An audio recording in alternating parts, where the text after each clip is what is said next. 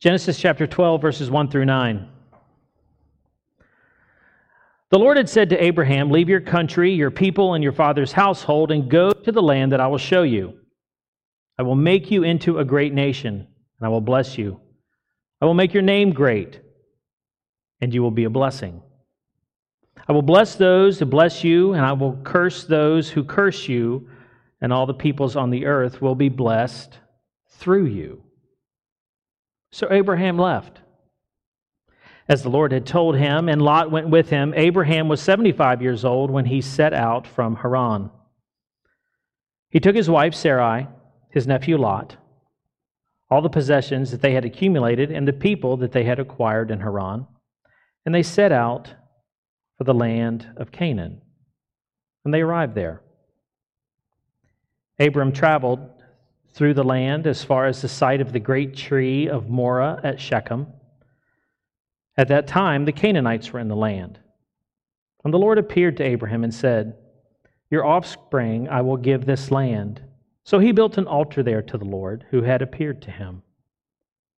From there he went on toward the hills of Bethel and pitched his tent, with Bethel on the west and Ai on the east. And there he built an altar to the Lord and called on the name of the Lord. Then Abraham set out and continued toward the Negev. This is the word of God for the people of God.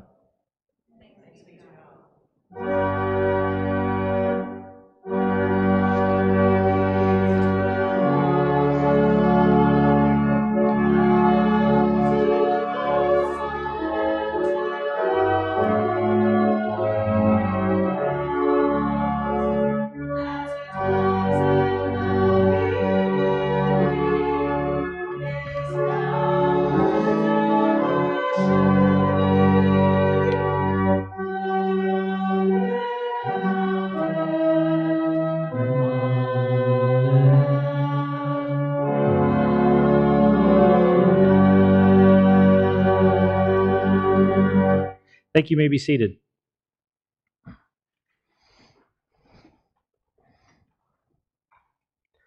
You guys remember Coffee with God? All right. Well, we're going to do that. So I got these two mugs, and I didn't know which one to bring up here. I got this one for Christmas, and I thought I'd set this up here, and this is what it says. You ready? It says, Pastor. That's just the title. This other part is a message for you. Warning. It says, anything you say or do could be used in a sermon. Just going to set that right there. Okay, just going to set that right there. But no, I went through, was looking at our coffee mugs, and that's one of the things that I enjoy doing. Does anybody else like going to Marshall's and looking for coffee mugs? Yeah, okay, see, I'm not alone. So you find these neat little coffee mugs up there, and so, we have enough people in our house that drink coffee that, we could have our own little bistro. But anyway, so I found a couple of these, and this is one I picked for today, and it just really was a personal reminder of what we're going to talk about and the direction that we're going. But, this is personal. This is for me, and this one just says, fearfully and wonderfully made. And it's just a reminder for me to understand that no matter what people might say about me, that God looks at me this way, that I'm fearfully and wonderfully made. And it's neat for me to think about that, especially what we're talking about today. So where do we go from here? And as we talk about that, this really is honestly a conversation that the Lord and I've had. And this is a couple mornings of God and I sitting and pouring a couple cups of coffee and talking about, okay, we've come out of 2020, 2021, so where do we go from here? And interestingly enough, the answer that I received is one word. One word. Yeah, I know. Because God was like, I got one word for you. And I sat there just like you're sitting now. I'm like, what is it? Forward. So where do we go from here? Forward. Isn't it amazing how that one word, you can feel it? It penetrates you to go, okay, now, it could be, all right, man, let's do this. Or it could be, really? Right? We could be on two ends of the spectrum with this. That's not how God sees it. He's got one perspective, He's got one view of this, and it's forward. Something that we have talked about as a church for quite some time. And I'm blessed to be able to say that, and I'm thankful to be able to say that, because as we've talked about this forward, what we have talked about in the past is that we're not going to be distracted. We're not going to be distracted. There's something that God has given us to do. There are things that God has highlighted in our lives for us to become. You see, church, that's just as much of our journey as it is doing something, is the becoming. So this passage out of Genesis came to mind, and I've taught on it before. It's personal. This is one of the main passages that brought us to the Ohio Valley. But as far as us looking at today in 2021 and where we're heading forward. Each one of us. Now, it goes into two different camps. What I'm talking about here is us individually and personally as much as it is corporately. Because we've seen over this last year, in the middle of COVID and this pandemic, how each of us has grabbed a piece of something that God has placed on our hearts to do, and it has brought us together collectively that we are a force of what God is doing in this region. We're a force. True? We make an impact. Lives are changing. And it's because the individual calling that we've grabbed has connected with one another. Remember, we're the body of Christ, right? So we're all connected. We've even done our puzzle, that we're all connected pieces. And as that has happened, God has allowed us, in His great love and mercy, to be a force in our region. So, sermon, we go from here forward.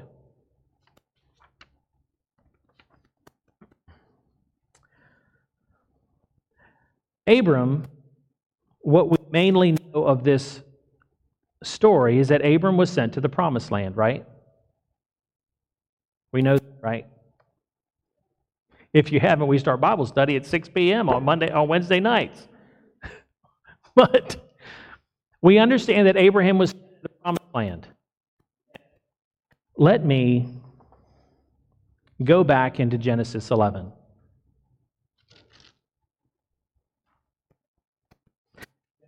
Genesis 11, verse 27. This is the account of Terah. Terah became the father of Abram, Nahor, and Haran. Haran became the father of Lot. While his father Terah was still alive, Haran died in the Ur of the Chaldees, in the land of his birth. Abram and Nahor both married. The name of Abram's wife was Sarai, and the name of Nahor's wife was Milcah. She was the daughter of Haran, the father of both Milcah and Iscah. Now Sarai was barren, and she had no children. We know that part, right? This next part is interesting. Terah took his son Abram and his grandson Lot, son of Haran, and his daughter-in-law Sarai, the wife of his son Abram, and together they set out from the Ur of the Chaldees to go to Canaan. Interesting, huh? But when they came to the town of Haran, they settled there. Terah lived 205 years, and he died in Haran. Then we go into chapter 12. The Lord comes to Abraham and says, "Leave your country, your people, your father's household, and go to the land that I will show you." And what land is God talking about? Canaan. The land that Terah took his family and left the Ur of the Chaldees to go to. Right? Okay. Where are you heading in 2021? I'll tell you. Your promised land. Your promised land.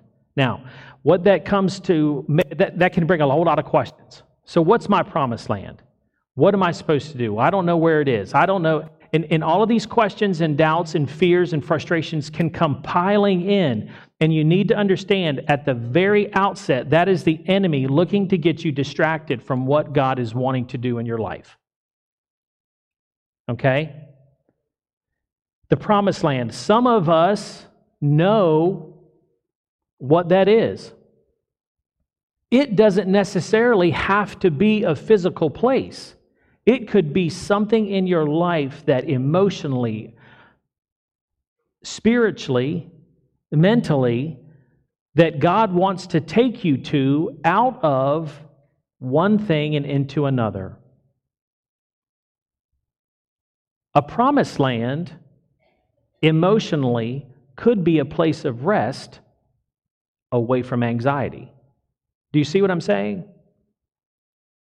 So God is pulling us from one place and taking us into another, a place of His promise, of His comfort, of His rest, and of His protection. God was doing that with Terah. He was taking his family into Canaan. But something happened in the Ur of the Chaldees. His son died. Haran died. And on his way to Canaan, on their way to the promised land, they came to a town called Haran. How interesting. And what did Terah decide to do? Set up camp.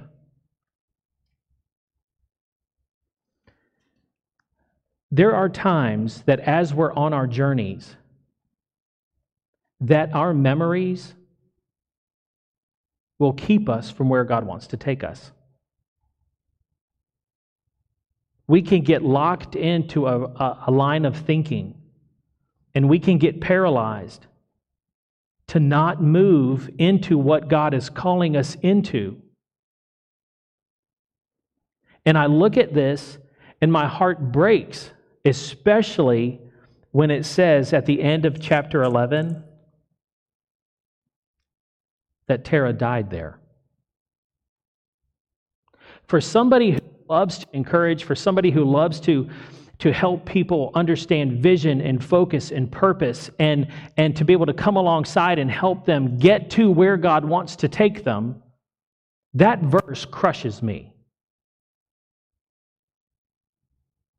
He died there. Now, the bright spot in this is that God's will was to find a people to call His own, right? So what did God do? Abram, go, and I'll show you. And Abraham did.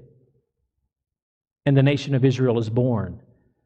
And God's will and purpose was not thwarted, it was not stopped. But He made a people in the promised land. Allow God to take you through everything to your promised land. Don't get distracted.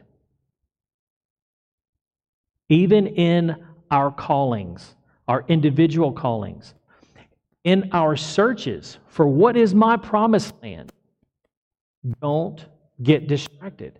Don't stop. Pursue it. Because as you pursue your promised land and I pursue my promised land, then we'll connect. Then our church moves in force. The church moves in force into what God is calling and desiring to be done in this area. I believe, and I've said it, and I will continue to say that God is raising up revival out of Bel Air. That's on His heart to do. And if I get distracted, I'm talking about me personally, not even as your pastor, but as the guy driving down the street or the gentleman who's walking through Kroger shopping like everybody else, if I get distracted and I end up pulling up, throwing it in neutral, nailing down my tent pegs and going, I'm good where I'm at, there is a strong possibility that I will die there. But you know what God would do?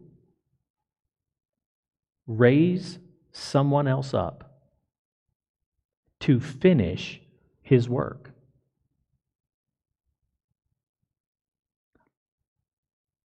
I just want to be a little part of it. I just want to be a part of it. That's for each of us.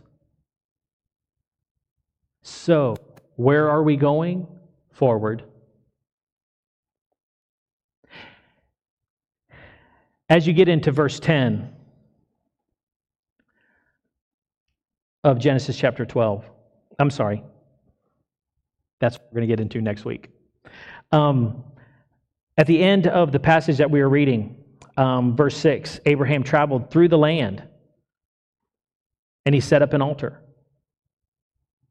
And then verse 8, and there he went and he pitched his tent and he set up an altar.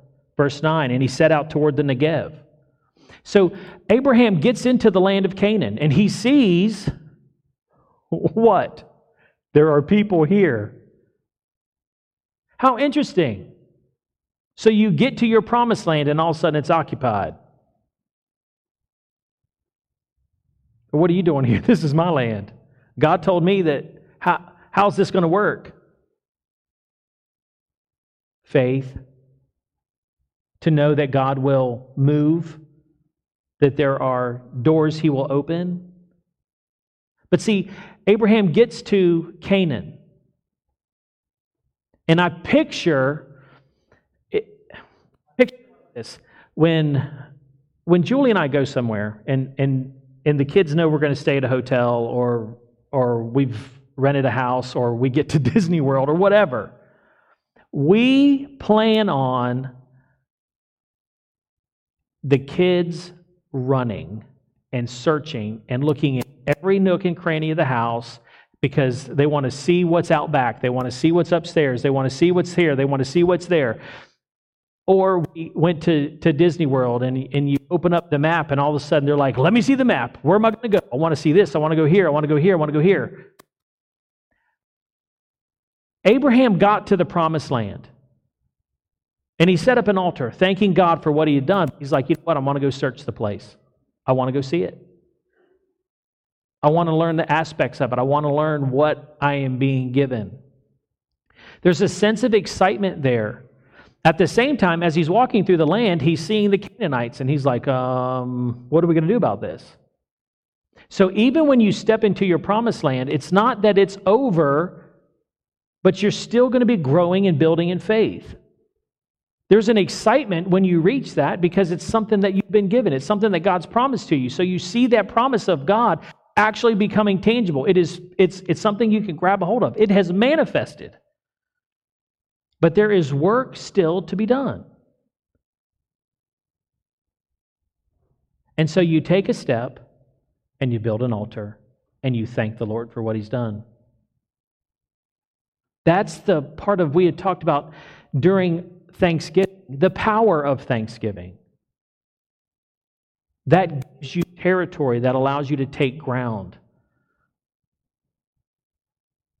The things that you're leaving behind are replaced with the things that you've been given. So then your memories and what could be and what used to be fade because they're replaced for what is now and what you need to be doing now. Stepping into our promised land, church, is a process. Some may know exactly what we need to do. I know exactly what I need to do, Pastor Ian. I know exactly what I need to be focused on. Others may be like, I have no idea. I got no idea. I'm going to give you the same advice of what God told Abraham. You ready? Go. Go where? Look at it like this.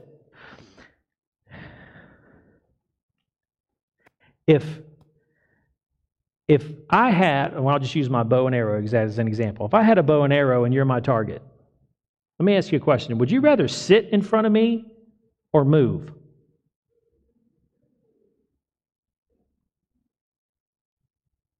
Move. A moving target is harder to hit, is it not? So if we think of this and look at this from a spiritual standpoint and understand that the enemy is out to get us, a roaring lion seeking whom he may devour, would you rather be moving or sitting there waiting for him to come to you? Get in motion. Move. If you're dealing with losing and getting rid of and being delivered from anxiety, start praying. Ask the Lord, is there a study that I can start working on? Is there a group of people that I can get together and start praying with? Get in motion. If there's things that God wants to teach you, learn. Get in motion. If there's things that God wants you to do as far as serving, find a place to serve. Get in motion. But you're moving, even in that, you are moving towards your promised land. Don't sit idle. Don't sit idle. God is opening up doors for us to be involved, to be engaged, to be a part of what He is doing. We know that. It's something that we've talked about on a consistent basis. And it's happening. And now there's turmoil, even more so than we'd ever imagined, in the world. Pandemic, politics, family issues, financial issues. There's a lot going on.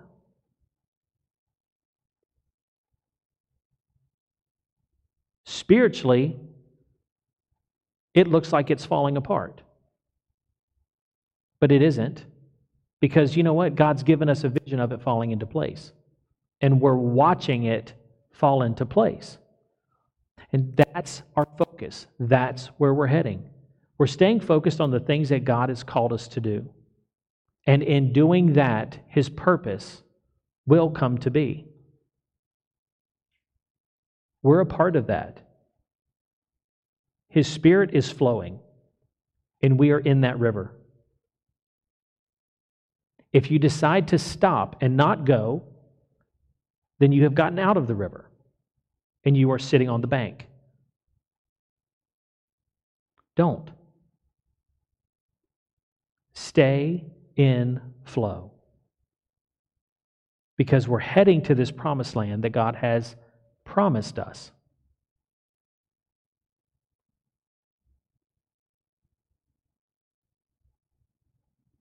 I know that. If you had a chance to, I'm going to finish with this. If you had a chance to join us Tuesday, there was something that the Lord put on my heart as I was walking up to the podium. And it's this, triumphant faith. I shared a little bit about our story, and you guys mainly know about Anna and the trial and all that we went through with Anna. And there was a verse that the Lord gave me. In going through Actually, honestly, I got this verse before it even started. Before the hospital, before all of those things, God gave me a verse. And it has to do with triumphant faith. Triumphant faith. Faith is wonderful. Triumphant faith means that you've been through some trials, right? You can't win a war if you haven't been in one. And that's a lot of what we're looking at, is that as we move into our promised land, that our faith is going to be tested. Faith is tested. As we come out of this war, faith is triumphant. Psalm 27, verse 13. This whole psalm, David is talking. But he says this, I am confident of this, that I will see the goodness of the Lord in the land of the living. So wait for the Lord. Be strong. Take heart. Wait for the Lord. So Ian, you're saying wait for the Lord, but go. Yeah. Waiting isn't standing still. It isn't. We have to get out of the physical thought that it's standing still. You need to look at this spiritually. And through our spiritual eyes, take a look and understand that waiting is an action of being with God in the middle of what He's called you to do. Be with Him. He'll lead you, He'll guide you, He'll take you where you need to go. But let's head for our promised land. God's got this, and He's going to lead us. And we're going to let Him. So in my conversation with the Lord, and all of this, and I'm like, so what am I supposed to do? Do what you've always done. Be who I'm calling you to be, because you are fearfully and wonderfully made. I pray the same for you, church. Let's do this. Let's go. Let's keep moving and doing what God's called us to do, because it is powerful and it is mighty and it is changing lives, ours and those that are around us. We're doing it. We're doing it right. Father, Lord God, I thank you for this church, and I thank you how you have blessed us. I thank you for giving us your word. I thank you for giving us your truth. I thank you for giving us your guidance and your leadership and your love. Father, comfort us as we continue to step forward. May we not stop, but keep us in motion, Father, going towards the land that you called us to. May we not be distracted. Father, may we not be distracted. Lord, we love you and we do worship you. In Jesus' name, amen.